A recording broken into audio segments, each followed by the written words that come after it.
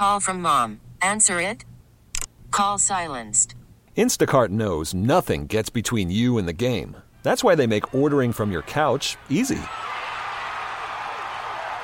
Stock up today and get all your groceries for the week delivered in as fast as 30 minutes without missing a minute of the game. You have 47 new voicemails. Download the app to get free delivery on your first 3 orders while supplies last. Minimum $10 per order. Additional terms apply. We get it. Attention spans just aren't what they used to be. Heads in social media and eyes on Netflix. But what do people do with their ears? Well, for one, they're listening to audio. Americans spend 4.4 hours with audio every day. Oh, and you want the proof? Well, you just sat through this ad that's now approaching 30 seconds. What could you say to a potential customer in 30 seconds? Let Odyssey put together a media plan tailor-made for your unique marketing needs. Advertise with Odyssey. Visit ads.odyssey.com. Michael, good morning. How are you? Doing great. How are you guys today? Doing well. You know, we're all fired up because we're going to hear something from the Bears. I don't know what we'll hear from the Bears. I don't expect we'll hear a lot from the Bears. We know the coach is talking. We know that the general manager will talk to the local media down there. I believe Matt Eberflus gets to talk to all. But I doubt they will reveal whatever their quarterback plan is. But they have a quarterback plan by this point, so it'll be fun to catch a lot of the rumors and talk and all such stuff that will be going on because the Bears are, of course, on the clock. I'm looking at our schedule for today here in Indianapolis. Ryan Poles, 11:45 a.m. Eastern. Now, it all is subject to change because once they start coming through the media room, you never know when you're going to get, who you're going to get, when you're going to get them. But I look forward to sitting down with the general manager and seeing what he has to say and watching for any tells, although he's got a pretty good poker face. Last year, we didn't know what he was up to, and he ended up pulling off that trade that, among other things, got him the first overall pick in this year's draft. So it's going to be interesting to see. I've been on record for months saying that you put too many eggs in one basket when you make a quarterback that first overall pick. You better be damn sure you're getting a generational guy, somebody far closer to Peyton Manning than Jamarcus Russell if you're going to make that pick, because otherwise you leverage that pick, you get a lot more, you build out your team around the guy that we still don't know what his ceiling is. That's what I keep coming back to. We don't know how good Justin Fields can be. And when you have players like DJ Moore, a receiver who came to the team last year as part of that trade package with Carolina, saying this is the guy. There's nobody out there in this class better than him. When you have teammates that are convinced that Fields is the guy, you really take a big risk if you move Fields and take a quarterback with that first pick. So a lot of it comes down to what they can get. And you only find out by engaging in the conversations of what people are willing to pay. Yeah, but it might be a bigger risk if you miss on Caleb Williams and he's a star somewhere else. That'll get you fired in a hurry if you're Ryan Poles, Mike. I think that's a good debate and a great lively conversation. I want to ask you this. As they get to know Caleb Williams, as they do the background checking and research, what role will it play? How much impact will it have that he does not have an agent? Well, the biggest issue with not having an agent pre-draft is that the other quarterbacks who have agents, and I'm not going to say specific agents do this, but generally the thinking is all's fair when you're trying to get your guy drafted as high as possible, because that's really the only value the agent has. Once you're locked in, your contract is predetermined. It's all pre-negotiated. It's all a formula based on the spot. So the best you can do for your guy is get him taken in the highest spot possible.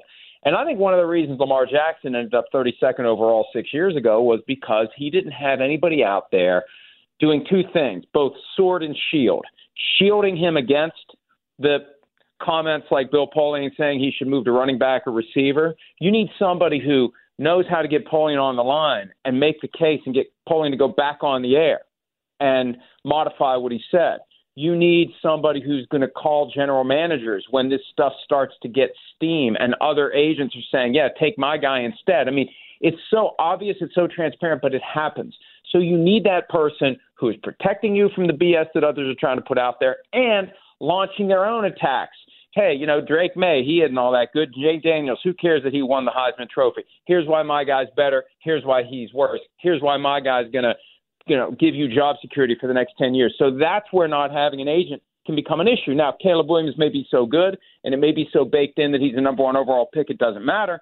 But I'll tell you this, if he slips from number one of the potential reasons is going to be he didn't have an agent out there fighting for him when everyone was fighting dirty pre-draft. There is a rookie wage scale, right? There's a rookie wage scale. In other words, the agent isn't going to matter when it comes to how much he's going to get paid in his contract. It would matter in the second contract, and maybe that's where it could really bite him. I hear what you're saying. Well, no, but it matters in where you get picked.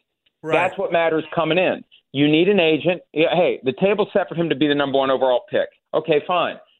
Now you got to be the number one overall pick.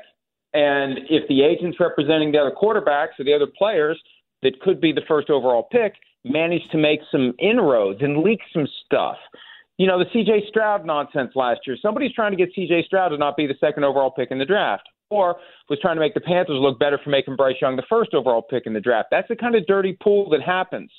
And so, yes, the agent's role for now, get your guy drafted as high as possible. After that, it doesn't matter. But the key is getting locked into the spot that pays you the most. Mike, got to ask you about your post this morning. Very compelling, intriguing.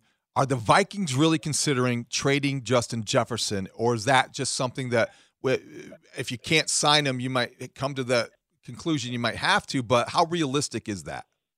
Well, like I said last year, if they don't get this guy signed to a long-term deal before the start of the regular season, I'm not going to rule out the possibility that they'll trade him next year in an effort to get themselves in position to get their year-to-year franchise quarterback. Kwesi Adofo-Mensah, the team's GM, had made a comment about Kirk Cousins basically not being Josh Allen or Patrick Mahomes, who is.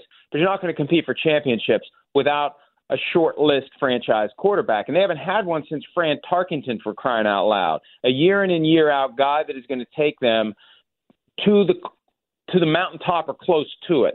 They've had plenty of great receivers, and what's that done for them? And they traded Randy Moss. They traded Percy Harvin. They traded Stephon Diggs. They have a history of trading great receivers. All three of those trades happened, I believe, on the Wilfs' watch, although I think Red McCombs traded Randy Moss before the Wilfs bought the team. But Harvin and Diggs were both traded by the Wilfs.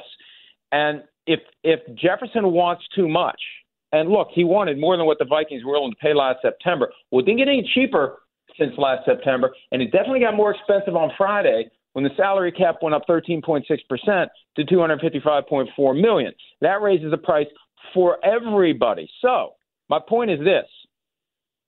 Until they sign him, a trade is possible. And if they're thinking about trading him and trying to move up in this year's draft, this is the week to do it because everybody's here. You work out your deal, you get an agreement in principle, and then on March 13 at 4 p.m. Eastern, 3 p.m. Central, you put the key and you twist it and you tell the league and you have an official trade and Justin Jefferson's on a new team. I got to tell you, that is insanity to me. There's a lot of crazy stuff going around.